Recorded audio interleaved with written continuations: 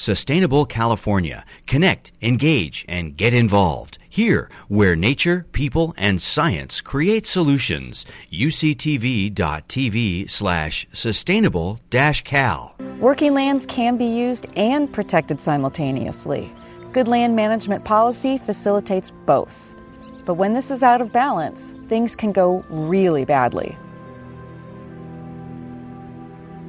California is a living laboratory to explore how society can address these land use issues facing humanity. It's America's most populous state, one of 3 North American biodiversity hotspots, and among the top 20 globally. Our economy is ranked 6th in the world and relies heavily on natural resources industries. Inventories of California's biodiversity are maintained and advanced by our world-class research institutions, as well as curated natural reserves and off-site natural history collections. Many of these institutions are investigating how to manage these issues in increasingly complex circumstances. Not all protected land is public land. We all understand how public land is protected through national, state, and local parks. Private land can be protected too in ways that are consistent with public values. There's a lot of history on this property, with the Table Mountains being formed here by ancient lava flow and the surrounding landscape eroding around them. On top of the tables, we actually have northern basalt flow vernal pools, which have sensitive species such as tadpole shrimp and vernal pool fairy shrimp that have been documented on the property. Of course, a lot of Native American activity, a lot of cultural sites related to that. It was used for historic cattle ranching. And then in the late 1800s, we had a lot of mining activity on the property.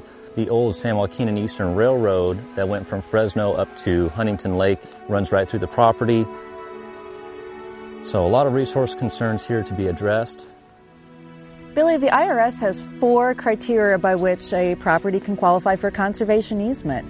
How does the McKenzie Ranch fulfill those 4 criteria? Well, we have a large education and outreach program, and then we also have a lot of the areas of the ranch that are viewable from public access, such as Aubrey Road, Millerton Lake.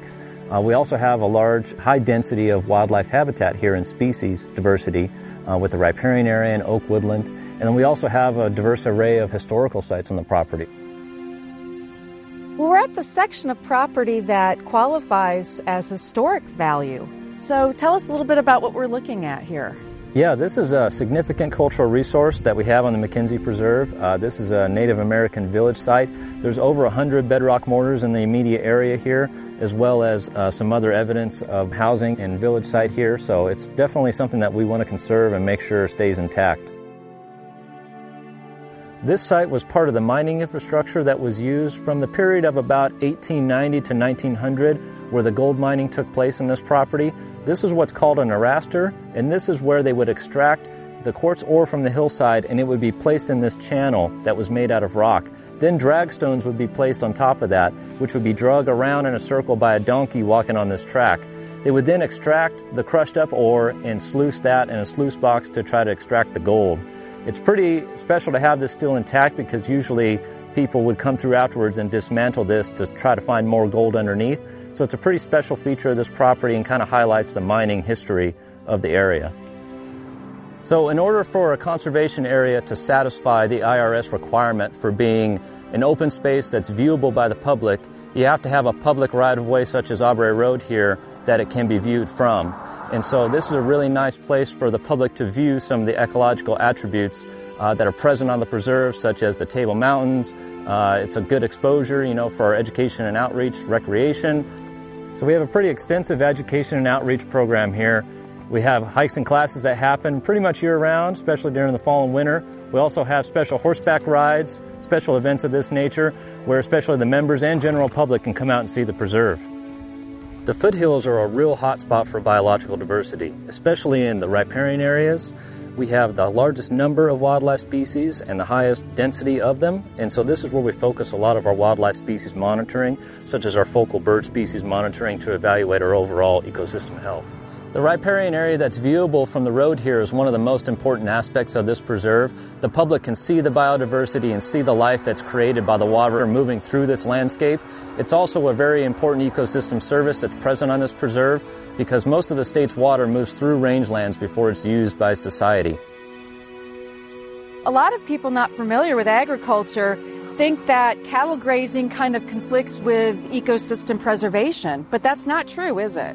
Well, the thing about grazing is that it can. It all depends on how it's managed. Conservation grazing focuses on ecological objectives rather than financial gain, which those both aren't mutually exclusive. You can do both at the same time. That's one thing we're trying to show, with our management here. The lack of herbivory at this particular site has really caused an overgrowth of thatch and litter that's just dead and oxidizing at this site. These ruminant perennial grasses aren't near as healthy as they are outside the fence in that population. And also the hillside here has a much more diverse and dense stand of native and perennial grasses than what is present inside the exclosure. Well, there is a lot of good management among agricultural landowners in California, but what is SFC doing differently that might appeal to landowners who would like to do a little something more? Well, here we're really taking a science-based approach to our land management, and we're also doing experimental things and conducting research. The general idea is we're putting the ecosystem attributes and our goals related to that at the forefront. Billy, does the Sierra Foothill Conservancy own the cattle that are grazing on the property? We work with a third-party client to provide the cattle for this property, and the reason that we do that is having cattle on a seasonal basis, we get to decide when the cattle come in, how many are brought in, and when they leave. And that really gives us full control over the grazing as opposed to someone who has cattle year-round that they have to find somewhere to put them. And so we find that that's the best system for this particular property that works for us.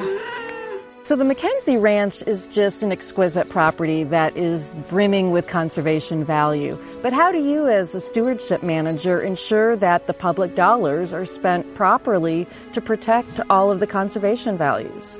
Well, in McKenzie Preserve, it all comes down to your ecological objectives. We have to put the things that are the most valuable to society as foremost in our objectives. Those ecosystem services are what really drive our whole management approach. That's how we have illustrated, our monitoring plan within our management plan. Our adaptive management is all geared around those objectives. And so it's all about setting your priorities, establishing your goals, and moving towards those objectives in an effective manner. Private lands can be thought of as contributing to a conservation portfolio, and in that portfolio there might be public lands, but still private lands can provide public value. Altogether, we can figure out a way to provide a more sustainable environment for generations to come.